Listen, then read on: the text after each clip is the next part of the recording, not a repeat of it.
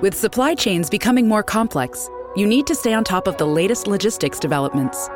So if you work with logistics, you need the Beyond the Box podcast from Maersk.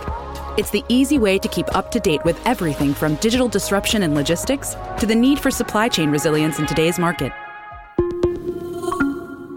Find out more and keep ahead of the game with the Beyond the Box podcast on logistics insights at maersk.com/insights.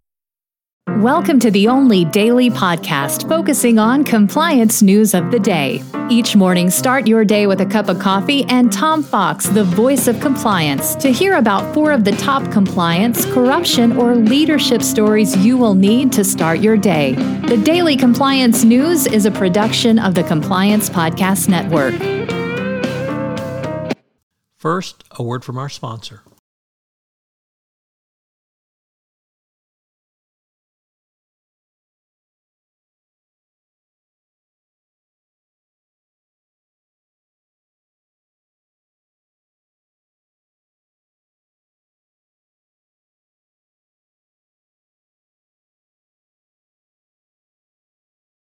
The Daily Compliance News for March 2, 2022, the We're Number 2 edition.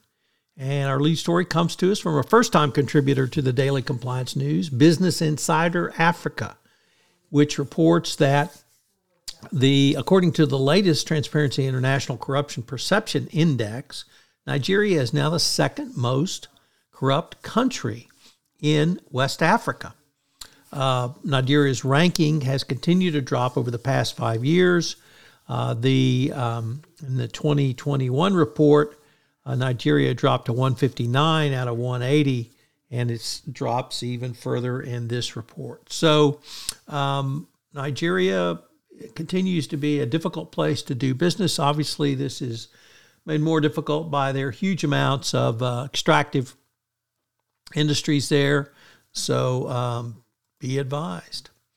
Next up from The Guardian, a really interesting, almost a moral piece about how the United Kingdom, through its tolerance for Russian corruption, particularly around real estate purchases, but other issues as well, really has clouded its judgment and made it difficult to effectively deliver sanctions against Russia because of the Ukraine invasion. In fact, The Guardian said it may be too late to save the Ukraine, but this should be a wake-up call, and that Russia has to be treated as an enemy state. Many people in America have never believed that Russia was anything but an enemy state. I guess you would say that's probably not true, Tom, when it comes to the Republican Party, and you may be onto something there. But it really points out that there's no rule of law when it comes to Russia.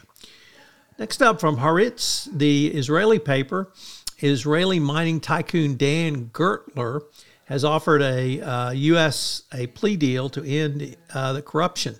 He sent representatives to negotiate with U.S. law enforcement officials in order to come to a plea deal. The proposal submitted by him includes a prison sentence to be served in Israel. The representatives, he also proposed he would serve a relatively short sentence, as I mentioned, in an Israeli prison, in addition to a hefty fine and penalty. The results of this, of course, are unknown at this point. Finally, from the ICIJ, a really great but terrible article about Ericsson and their corruption, which led to millions of dollars in payments to ISIS to do business. This, of course, is the scandal that has re-erupted for Ericsson, and it makes Ericsson look extraordinarily bad and in violation of the prior DPA. The Daily Compliance News is a production of the Compliance Podcast Network and a proud member of C-Suite Radio. Thanks so much for listening. I hope you'll join me again tomorrow.